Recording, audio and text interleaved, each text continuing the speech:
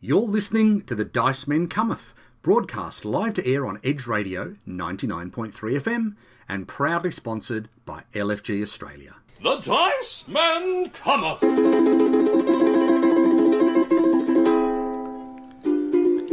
Well, it is that time again. It's Thursday in the evening, and you are here with the Dice Men Cometh on Edge Radio 99.3 FM. I am Mark. I'm Garth. I am Leon. And we are here for episode 330, can you believe it?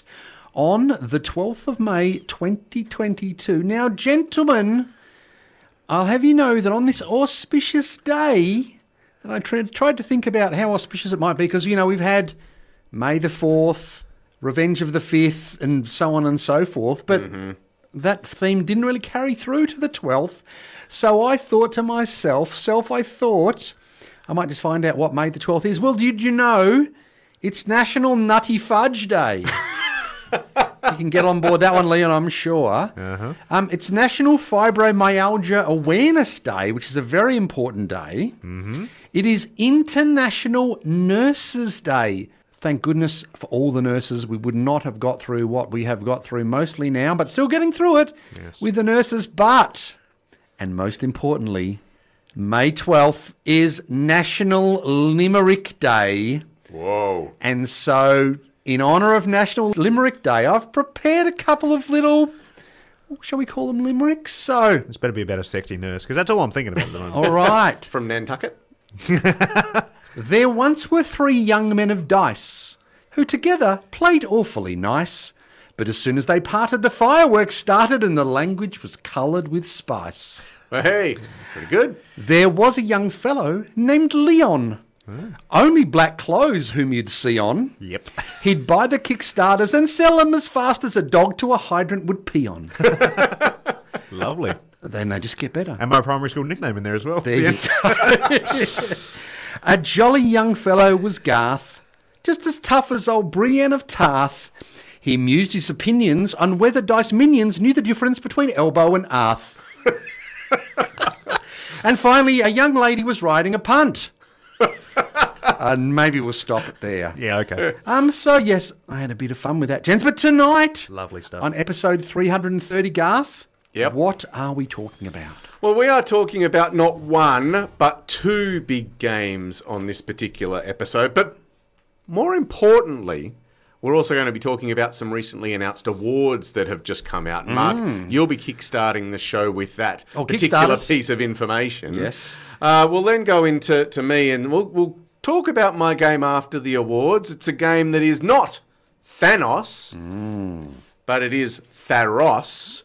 And then, Leon, you're going to play a little game of Where's Wally with us, is that right? Essentially, but knowing us, we will most likely run out of time. So let's not go too crazy with that, although anybody out there, I'm guessing, has probably just figured out what I would be talking about. So, look, before we go to a song, we better say that we are the Dice Men Cometh. It is Edge Radio 99.3 FM, but it's also in the midst of a competition that we have running. Oh, yeah. So, you know, we have announced as of a couple of weeks ago the BorderCon competition for this particular year.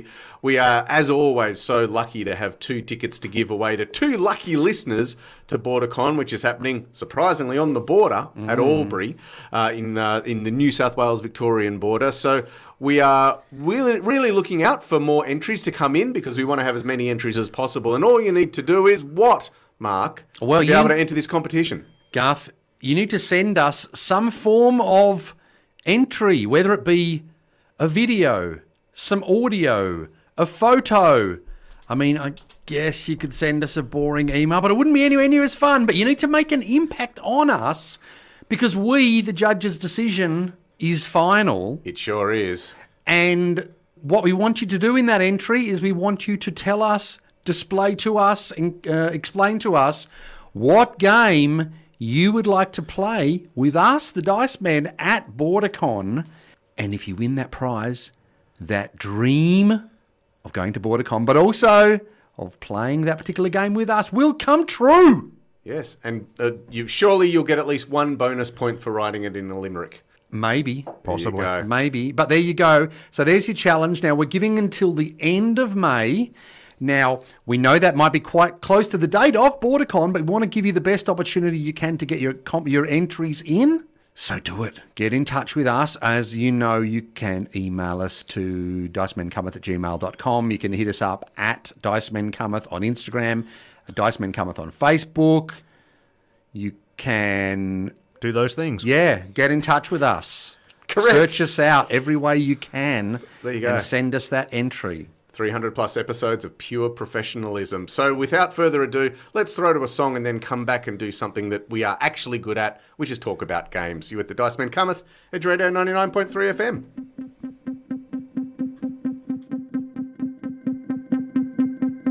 There is love in your body, but you can't hold it in. It pours from your eyes.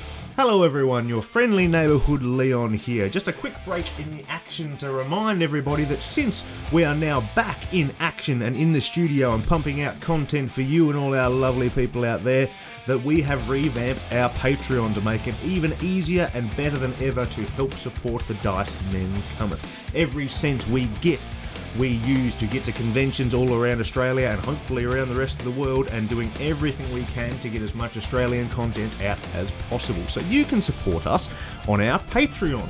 By doing so, it costs $10 Australian every month, and you get 2 exclusive Dice Men Cometh dice sent to you straight away as a thank you.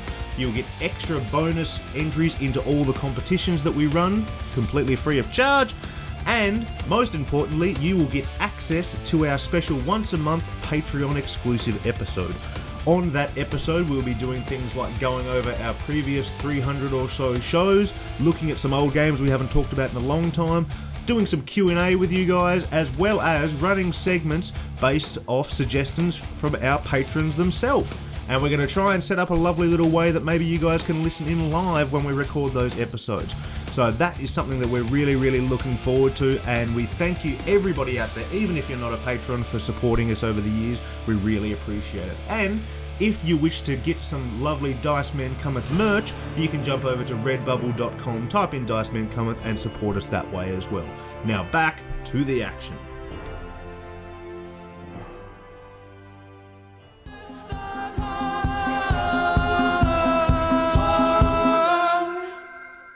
That was, funnily enough, The Hardest of Hearts by Florence and the Machine on Edge Radio 99.3 FM with the Dice Men Cometh. Now, Marky Boy, there's been some awards recently that I'm sure we cleaned up in, but I haven't had a chance to look yet. And you're going to tell us all about them. I am, and Leon, these particular awards, they're known as the Board Game Geek Golden Geek Awards. And they have been awarded, would you believe? It seems a long time ago, but it was only just the other day in 2006 that the Golden Geek Awards started. Users on Board Game Geek nominate various games in the categories, and then they're narrowed down and voted on again by the users of Board Game Geek. Now, we've invested many a long hour bagging out Board Game Geek, and particularly their rankings and how people get it wrong. So I thought it was really worth having a look at this. Now, they do have quite a number of categories. So they've got the Game of the Year, light, medium and heavy. They've got a 2-player game, a party game, a cooperative game, a war game, an innovative game, a thematic game, best artwork and presentation, best expansion, best solo game, best print and play, best podcast, Oh, hey, stay tuned. and best board game app. So firstly, let's jump in the deep end. And when I say deep, I mean deep. The heavy end. Ooh. Because the Game of the Year heavy, I don't know about you, but when I looked at this list, there weren't many games familiar to me there. Now, obviously, a lot of that has to do with the fact that there's been COVID. A lot of these games are quite late coming out to Australia, and then we have to go out and buy them or get sent to them by various game companies. So when I say to you, Garth, Batoku, Oh, what? if that is indeed how it's pronounced, or Boon Lake, Yes. or Coffee Traders, or Dominant Species Marine, The Great Wall, I know that one, Imperial Steam, Imperium Classics, Imperium Legends, Oath, Chronicle of Empire and Exile, and Dinosaur World. There's probably only 3 of those, maybe, that... Well, Well- Boon Lake, I think is an Alexander Pfister game, which I've seen a lot about. I just haven't had the chance to play it yet. Yep. Certainly would like to, so hopefully at BorderCon there'll be a copy. And the Great Wall was a game that I looked at backing on Kickstarter that I probably should have, but weirdly enough I didn't for some reason. Yeah, well, it was the Euro game produced by Awaken Realms, the producers of Nemesis. Yes. It was... Funny enough, it's the one Awaken Realms game that I haven't backed. But I know Tom Vassell quite liked it. It's been getting a lot of good press.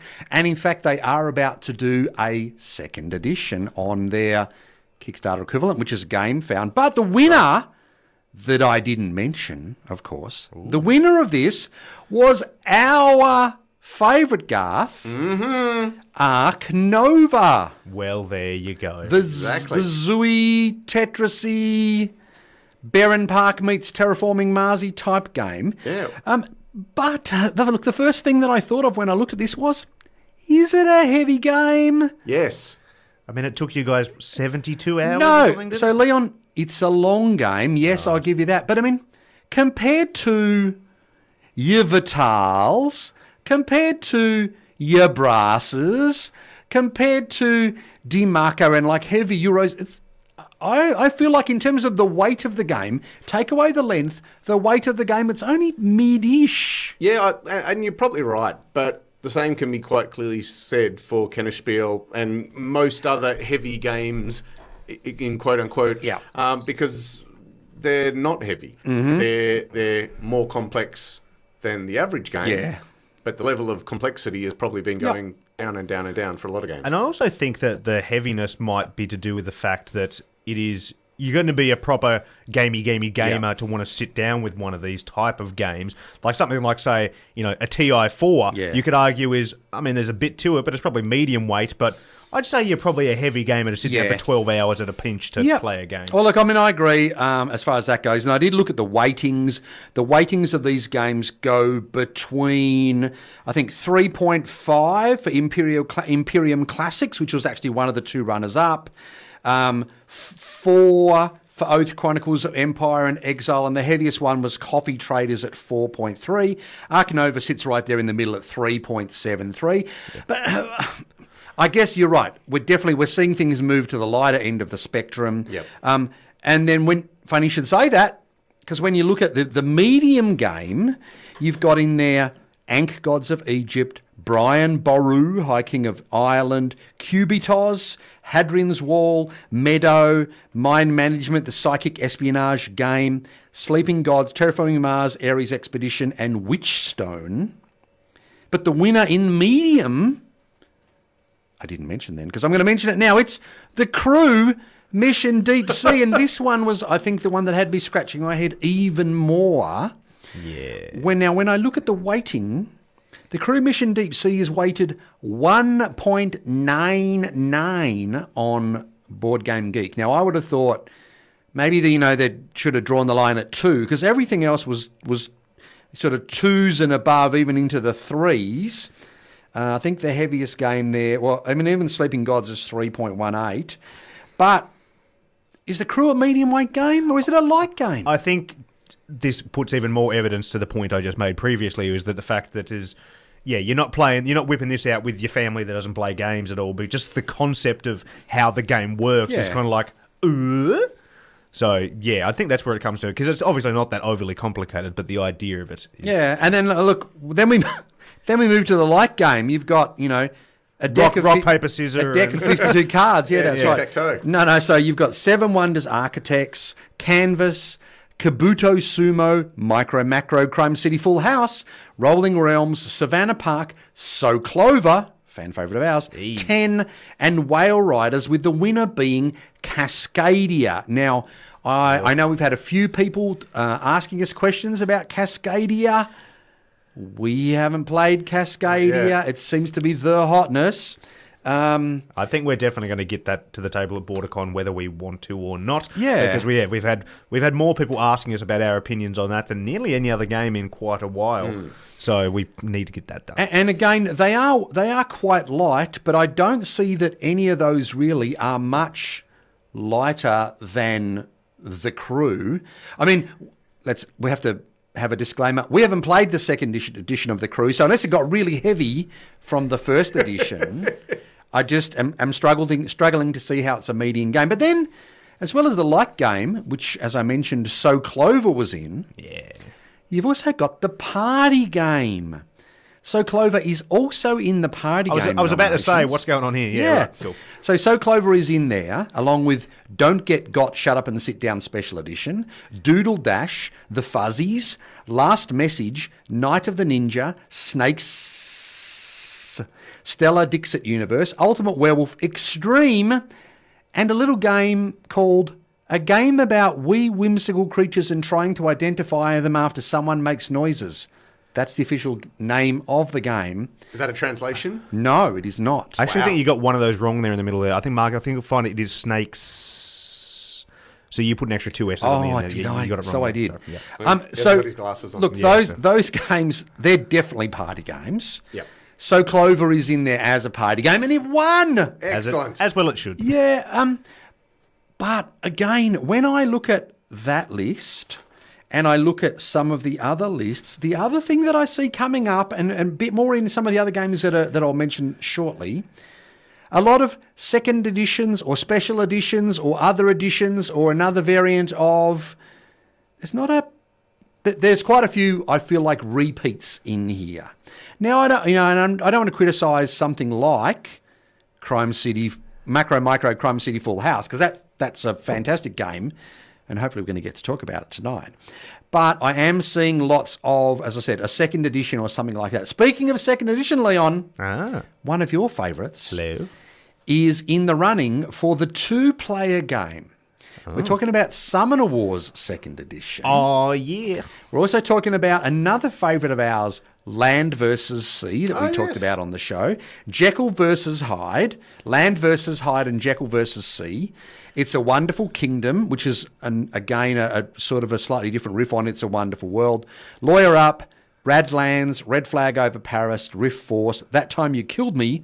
I think that was all of them. And the winner there was Radlands for 2-player, with Summoner Wars being one of the runners-up, Leon. I've heard a lot of people talk about Radlands Yeah. recently, but the one on that list that I really do want to play, Lawyer Up, that was one that I, on Kickstarter, straight away went, oh, yeah, this is what I want, a Phoenix Wright, board game, essentially. But then I saw it was 2-player and just went, I play so few things 2-player, and so that was the only reason. But I'd love to try it. Okay. Well, look, there's a couple in here that you might like, Leon. The expansions. Ooh. So we had Concordia. More money for Leon, in other words.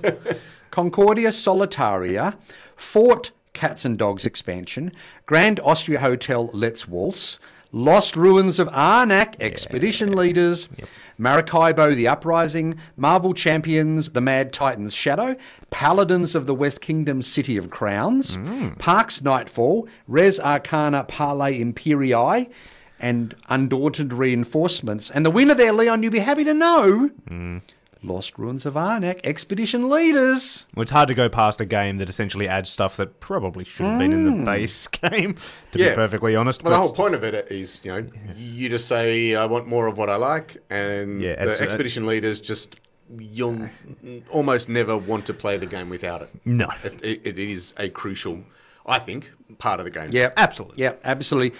Now, look, one of my favourite genres, the thematic game, of course. So, an interesting list here. Apologies to everyone out there who's just hearing me reel off list of games, most of which we haven't played. But the thematic game.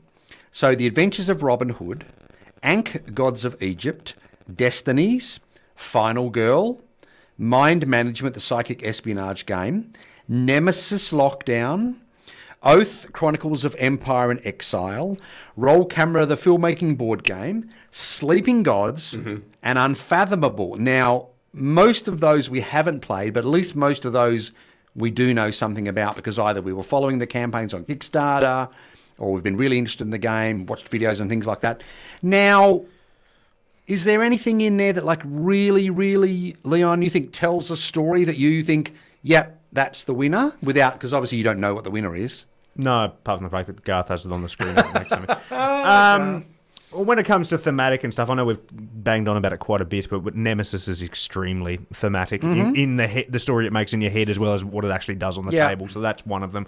But I guess when it comes to thematic games, it's kind of hard to go past legacy games these days because you've spent that much extra time, and these ones that tell a story over a long, long period of time as well. So if you get a good one of those... It's also you're creating the story. You're not just a passive observer. Yeah. You are ultimately changing the course. And, you've played a little bit of Oath, Mark. Yes. I have participated in the setup of Oath, and then we didn't play it. Lovely. And that was fun.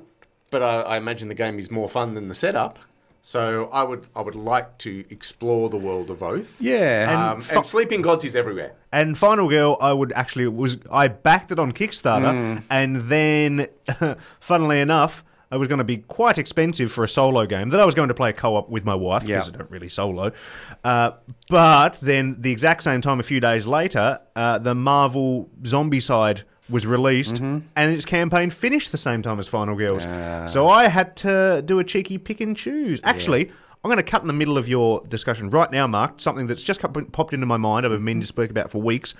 Oh my God, we complain about shipping in Australia. Oh, has it taken an even bigger turn in the last couple of weeks. Oh, really? I backed the big box edition of Western Legends because I have all the expansions. The shipping came through during the Pledge Manager, and the shipping was as much as the big box. What? Yes. And it was about $90 about much as what the box was.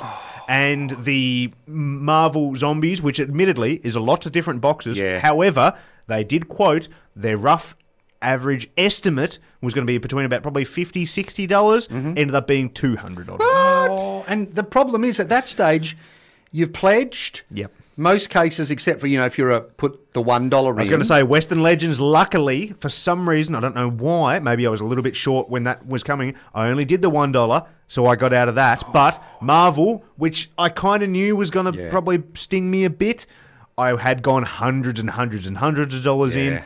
But yeah, it would have been nice to have not have been nearly 200-something odd dollars. Okay. Anyway, back to the show.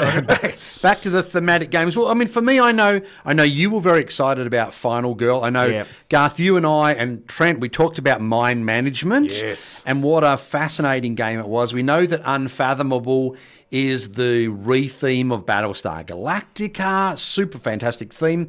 I don't know whether the Nemesis game has been punished by the fact that it's the second of the series and nothing too different is happening between the two. I don't think it was... Yeah, if the first one didn't win, there was no way the second one was going to win. But so the runners-up were Final Girl and Oath, and the winner was Sleeping Gods. Now, as you said, Garth, it is everywhere.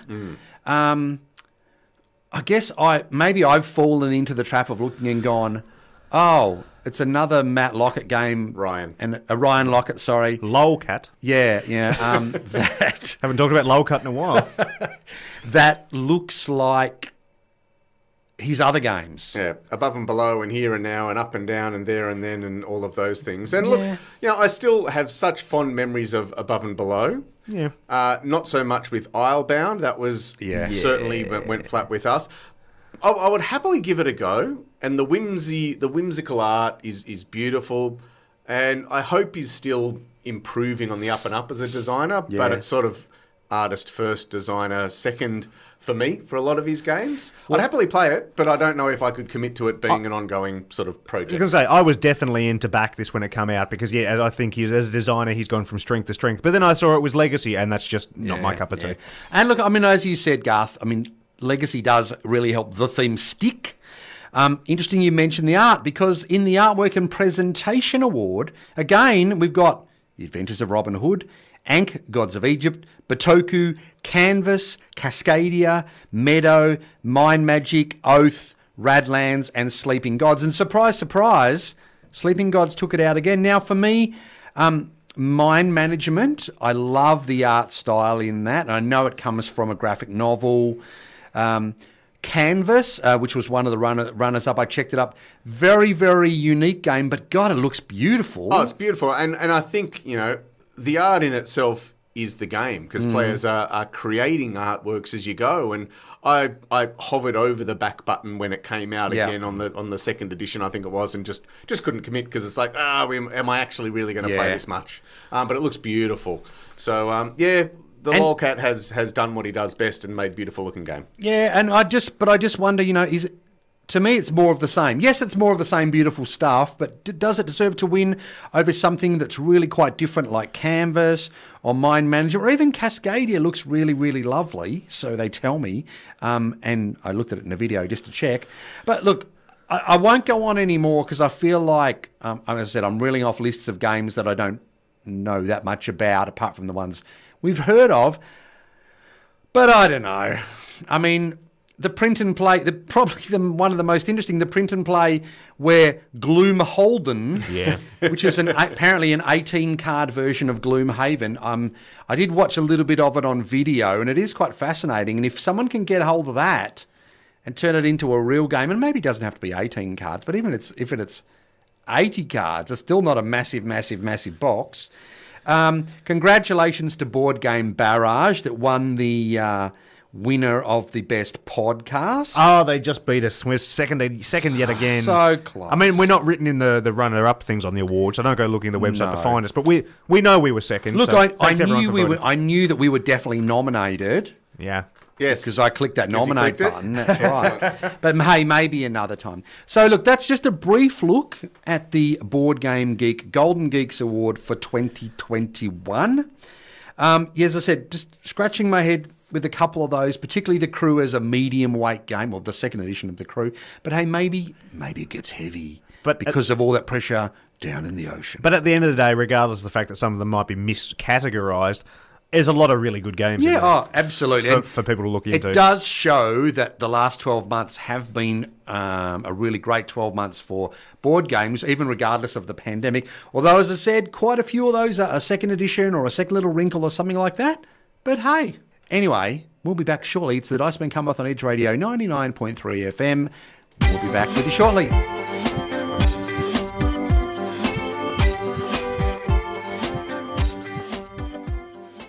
Hello everyone, Dice Men Mark here with some very exciting news.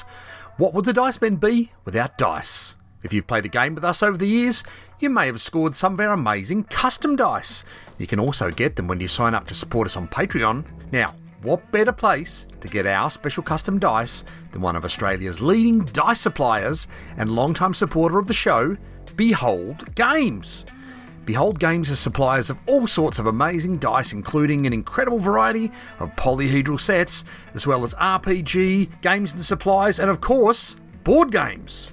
You can check out everything they have to offer, including all the dice, at beholdgames.com.au. Please consider supporting this brilliant little Aussie retailer and its owner, Tina, who is also the organiser of Board Game Cruise Australia, as well as a fantastic person, friend of the Dice Men, and now also our official dice sponsor.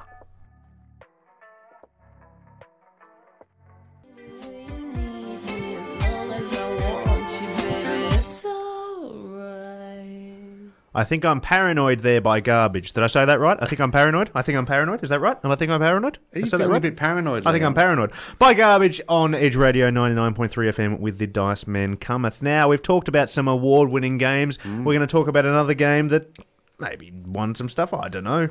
Probably not, but we'll see. Well, you're talking about Garbage just then. Yeah. You're talking about thematic games with sleeping gods. And what, have you got some thematic garbage for us? Well, I've got a thematic game, or at least a game. And the game that we're talking about is Tharos. So did you say the guy with the fist? No, that was his bigger brother. Right. This is the little it's not even a brother. What it is, let me explain. It's spelled THAROS for anyone who wants to Google it. And then when Google says, "Did you mean?" go, "No, I meant Tharos." Yeah. Decades ago, the four influential Steam guilds, Power and Torsion, Cogwheel Trust, Crystal and Ore, and Fusion Horizon started to exploit the planet Tharos in the Diluvia universe. Cool. Now, it is necessary to open up a new region. In doing so, the bustling guilds both have an eye on the other guilds, and the dreaded Circumdate or Circumdate Kaleo Trust, which also lays claim to this region and does not shy away from using military means. Oh my goodness. Now, players will assume control over a steam guild and explore the newly opened region for natural resources, gaining crystal and ore samples, and building new mines to exploit the land. The government of Tharos awards different medals for the players' services, which increase the influence of their steam guilds, with the player ideally winning enough influence to take over as leader of their guild. This is a dice bag building game where the dice represent the actions and respective strengths that you can do. The dice are used on the player boards and for the activation and usage of the player cards, and additionally, you each have a deck of cards that you could substantially use to help you achieve your goals. Are you invested? Are you invested in this story, Mark and Leon? Are you with me for the journey to Tharos? Yep, Steam Guilds. I'm going to pick the Cogworth people. Well, it was decades ago. Mark, you were probably there when Tharos was first sort of colonised. I remember Cogwheel Trust. I couldn't trust him. No. So look, this is a game that's going to be played out over 4 rounds. Each player starts with an identical bag of dice. You got some red ones, you got majority of white ones, you got maybe a yellow one or two thrown in, and you can buy more as the game progresses because they all represent different things and different actions that you can do. The game, as it is, played out over 4 rounds, but within each round, there's 4 turns. So you've got a 4x4 grid of various locations and I guess various different types of land. You've got the wasteland and you've got the green land and the blue land and the yellow land. And on each of those, you're going to be doing your actions, and the turn will each end when everyone has used up all their dice or passed. At the end of every 4th round, you'll have a big battle with the Circumdate Kaleo Trust. those guys. Said, Yep, with those guys. You'll want to fight them and you'll want to not lose, because if you lose, it's going to cost you potentially some victory points as the game progresses, and you don't want to lose victory points. So you're going to be basically all at the same time drawing out a number of dice out of your bag. It's typically 5, but you can have that modified by little player action cards that happen throughout the course of the game. You'll then all roll those dice simultaneously, and different dice with different colours, with different strengths, will do different things. And you might want to play some of your cards because, oh, look, I've got a really good battle card that will help me fight the Circumdate Kaleo Trust. Correct. So I need to be able to have a red 5 die to be able to play that card. Oh, look, I've got one. I'm going to be able to play it. Beautiful. Or I need some money. I can either get a lot of money by spending lots of white dice, or I can get a little bit of money by spending 1 dice. And that's really, really cool. You will need a lot of money because as one of your other actions, you can build buildings, which you might not even own because they might cost, say, $10 to build or $12 if you want to own them. And trust me, you want to own them. Yeah. Because you get extra victory points. And this is a game where you're not necessarily going to end up with a huge amount of victory points, so every single one counts. What you're also doing, which is this little game within a game, is you're essentially trying to go up the medal track. And the medal track is how you're going to get the majority of your victory points. There's one there for continually beating and destroying, successfully fighting the Trust, I'm going to call them. the Circumdate Kaleo Trust. Yeah. The word that Android Netrunner would be like, oh, we like that one. Yep. You get other ones by exploiting the resources because there are going to be ore and crystal dotted all over the map, and if you can basically get enough of those, you can trade them in for victory points. You can also get points by building lots of buildings as well, which is really useful. All of that costs money, and that's what you're going to do for 4 rounds. Now, this game really tries hard, and the designer really tries hard to get you invested in this made-up Tharos universe, because he's also put a lot of work into actually creating books and stories about this. But it's just kind of boring. Yeah. And it's really hard to get invested in when the game mechanically is sound. Yeah. It's fine. However, it's just not exciting for me. Yeah. There are things you can do and you go, yep, I've done it and that's cool. But it's like, now what? Yeah, a lot of board game themes, you could say that it is a kind of a non-factor on the game. This theme doesn't really matter either. It's not a positive or a negative. I'd absolutely 100% say with this game, it's one of the prime examples of it's 100% negative to the simple mechanics of this game, that some of which you like when you're just doing actions and rolling dice and stuff. Oh, that's well and good. When you go into the other, let's call it bollocks of this game, it's just kind of like, and on top of the fact that the art and general graphic design of it is, it's not pretty. It's not good. Well, look, I love a good theme punk. A theme punk? I love a good steampunk theme, that's for sure. This falls down because, as you said, the art doesn't evoke steampunk at all. No. It evokes a 12-year-old watched some YouTube videos, grainy ones at that, black and white, of World War II that had some machines in them, and then decided to draw those with crayon. At the same time, you've got this deck of action cards, which can be so swingy. There's some really super powerful ones. And yes, you usually only get one or two at a time, and you almost always use them sort of straight away, or wait for a very strategic point and then use them. They're great. They're really powerful. They're blank white cards with a very not easy to read and quite small font on them. No art at all. Like, missed opportunity there. And then the player board, like, I actually love dice building games, and I love the part of this where you're playing your dice onto the player board and you choose between, there's 6 or 8 actions, but then there's two types of each action, and you can only do one or the other. So as you said, with the money, you can use multiple white dice and get money, and then the other part of that is you can use one of, is it any colour, to get money. But you can't do both of those things, and sometimes you want more money. Or when you buy a dice that goes in your bag, but then also you want to do the thing where I think it's turn a die into a 6, or the way they've paired up the actions is quite clever, because often you want to do both of those things. I really enjoyed that part of the game. And look, we got to be honest here. We gave this game a red hot crack because we played it 3 times because we kept thinking, there's got to be a little bit more to it. The game itself is sound. Like, there's a game in there. Sure is. But when it's got this not great art, this story that really makes no sense, and then you've got the Circumdate Caleo Trust comes and attacks you every turn. For what reason? Which is just one red card with the same little explosion on it with a number written on it. Yeah, that's... And then you call it Thanos, Yeah. when Thanos is such a big thing. Now, I don't know, maybe Germans don't like Thanos so much and, don't have the Google problem that we do.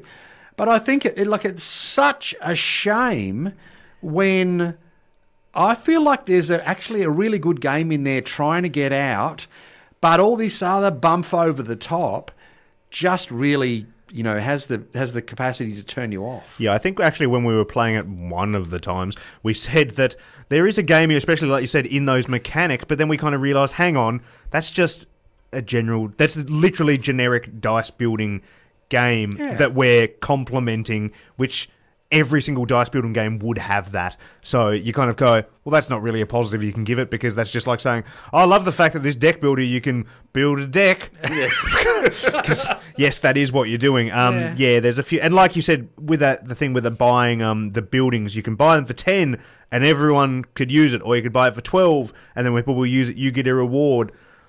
No one's buying it for 10. Everyone's buying it for 12. There's no logical reason, I think, to have that. Now, we should say, I was doing a bit of research on this last night, Garth, and I discovered that this game is sold out on the Spielworks website.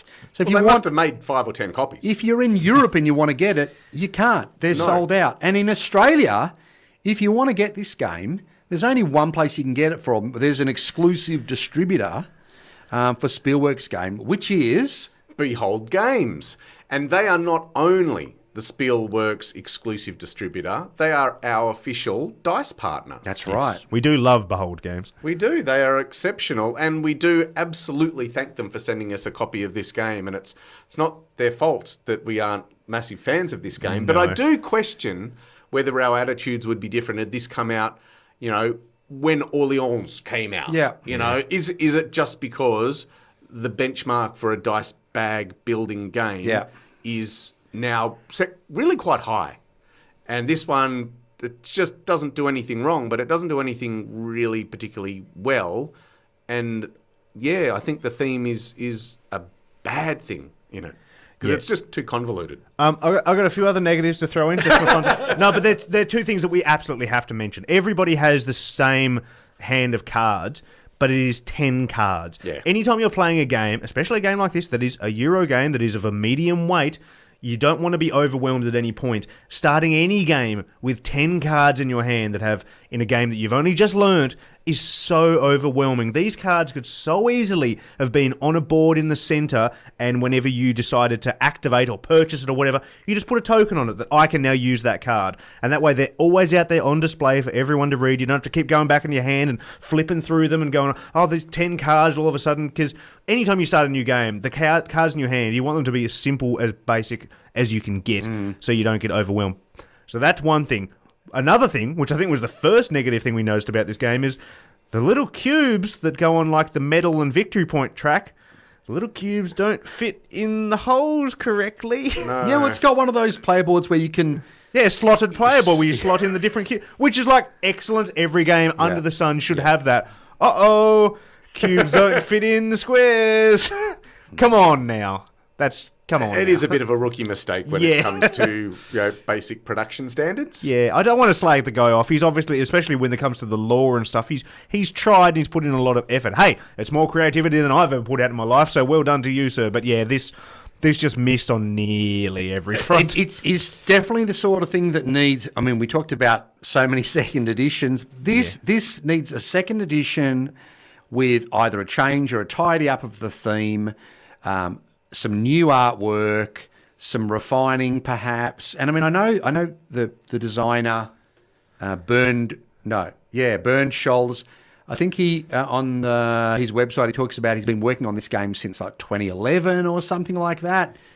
Maybe he just went a little bit early. I don't know. Because, look, as I said, I quite enjoyed the game itself. Yeah, there were bits of this game where I was just like, no, this is all right. But then all the rest of it, I was like, no, I can't just put all that stuff aside. Yeah, and I think we can all agree the first game was a real slog. Yeah. The first game, like this game, because it doesn't impress you at the table, and so many games just give you that table presence where you're excited to play. Yeah. This one doesn't have that. You go there and you go, these colours are just a bit all meh, and the art is just not up to the scratch. So, like you said, we gave it another go, and it just, there's a game there. It's just, would I have it on my shelf? No, when there's so many other games I'd rather play. Yeah. And look, obviously, if there's something there of interest for you, then reach out to Behold Games. Our good friend Tina will look after you.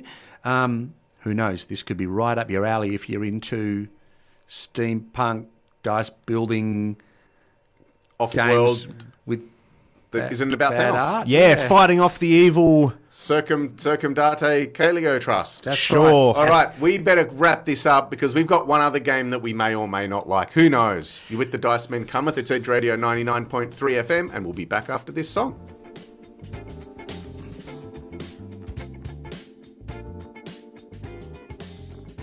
Hi, this is Ella from Ella Loves Board Games, and my favorite podcast is The Dice Men Cometh.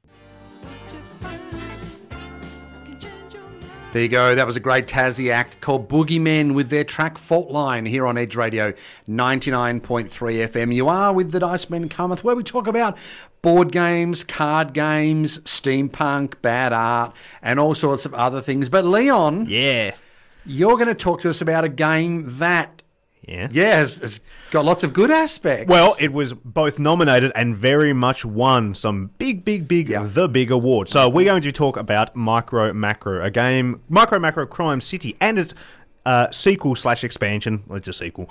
Micro Macro Crime City Full House. Now, the original version of this game, it came out in 2020. It was designed by Johannes Sitch and Hard Boiled Games. Now, these lads is Johannes and two other of his designer mates. The only other game that they had done was a game called La Costa Nostra in 2014, which is a mafia-style game that I'd never ever heard of until I was looking at the research of this today and actually went, oh, that looks quite good. But face it, it's an 8-year-old game that I've never heard of until now. I'll probably will never ever see a copy of it. But it looks interesting. So when this game did come out in 2020, it turned a few heads, and it was probably a good year, to be honest, for it to come out when a lot of people were at home with their families looking for something to do, because it won the Spiel des Jahres, Yes. the Academy Awards of board gaming in 2021, against The Adventures of Robin Hood and Zombie Teens Evolution, both games that I looked at and went, oh, I wouldn't mind trying them. Oh, they're both legacy games. So, probably never going to happen. So, And we, just remind me, so we did talk about the original game, I'm pretty sure, didn't we, in our...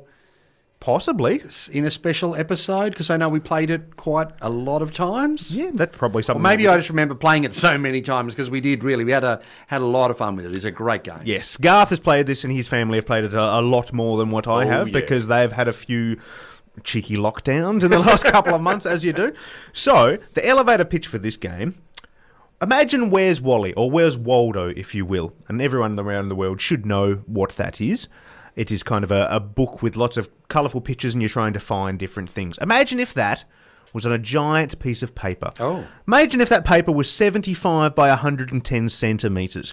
Anybody out there that doesn't know centimetres, grow up and fix your country. A big-ass piece of paper. Yes, a big-ass piece of paper. But imagine if it was black and white, and imagine a setting to trying to find Waldo, you're trying to find murderers. but they're fun little murderers because they're little, like, animal-type people that live in a city. Where's Wally's corpse? Yes, exactly. So the way that this game works is it's kind of like the equivalent of an escape room in a box style of game, is that in the box, though, for both of them, I think you'll find there's 16 or 17 cases in each version of this game, and they simply do things like they say, oh, this crime is about the missing hat. There's a man, he was walking to the pub on this section of the board. Find the man. You find the man. And then it says he had his hat a little earlier in the day when he was doing this. And then you try and find that on the board. And then so on and so forth. And the crime will slowly unfold. In the first opening scenario, there's only a couple of cards that kind of give you a hint and you've got to find it. You also have a cool little magnifying glass that they give you as well to try and find stuff. And you go from there. But the ones cases you get further down the track, there's much more involved. They're harder to find things. They're much more interesting stories that just keep going further and further.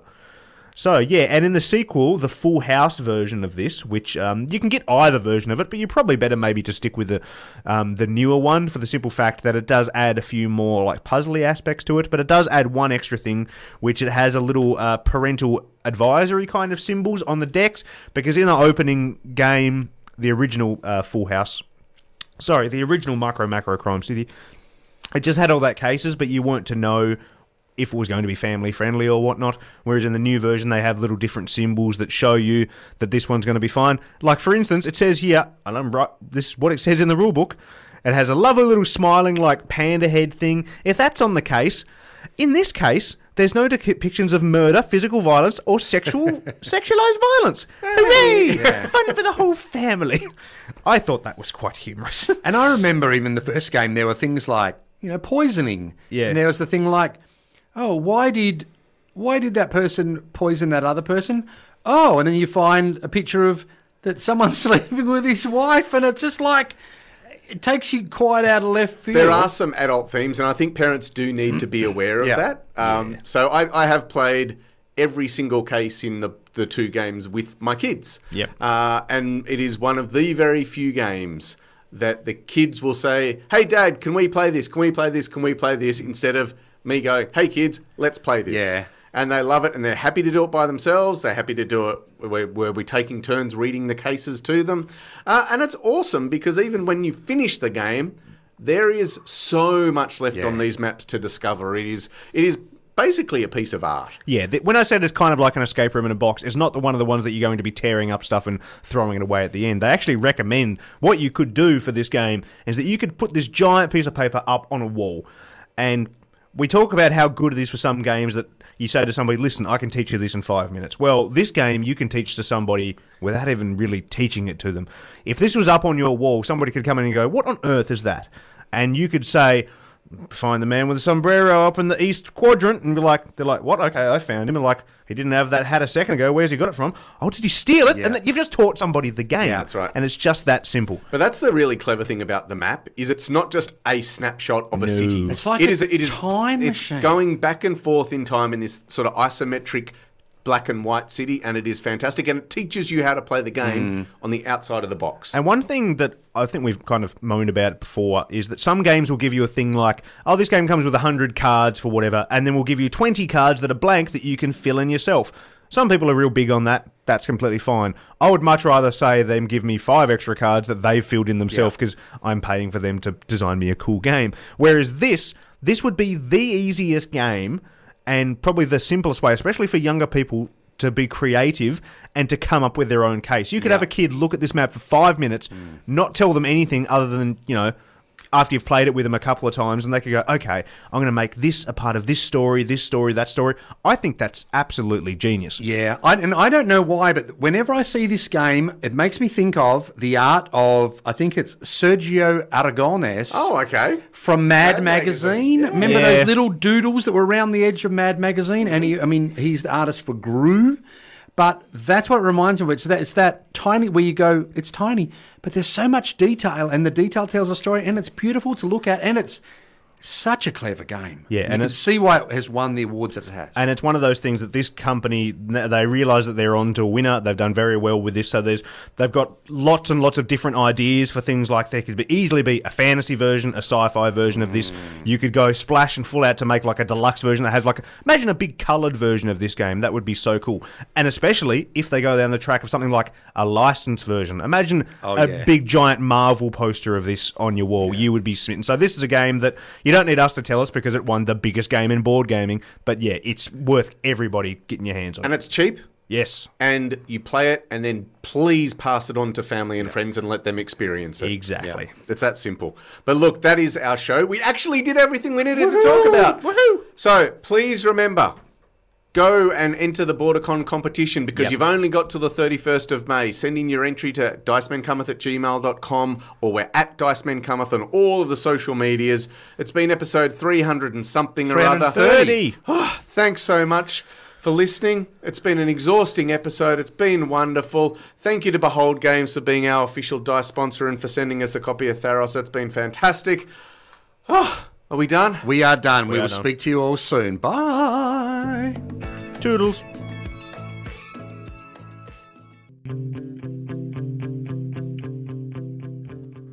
You've been listening to another episode of The Dice Men Cometh, proudly brought to you by LFG Australia. Be sure to check out lfg-oz.com.au for all the details of their online and physical retail store. You can find us at dicemancometh.com or on Instagram, Facebook or Twitter. And don't forget, you can support us on Patreon too. Thanks for listening.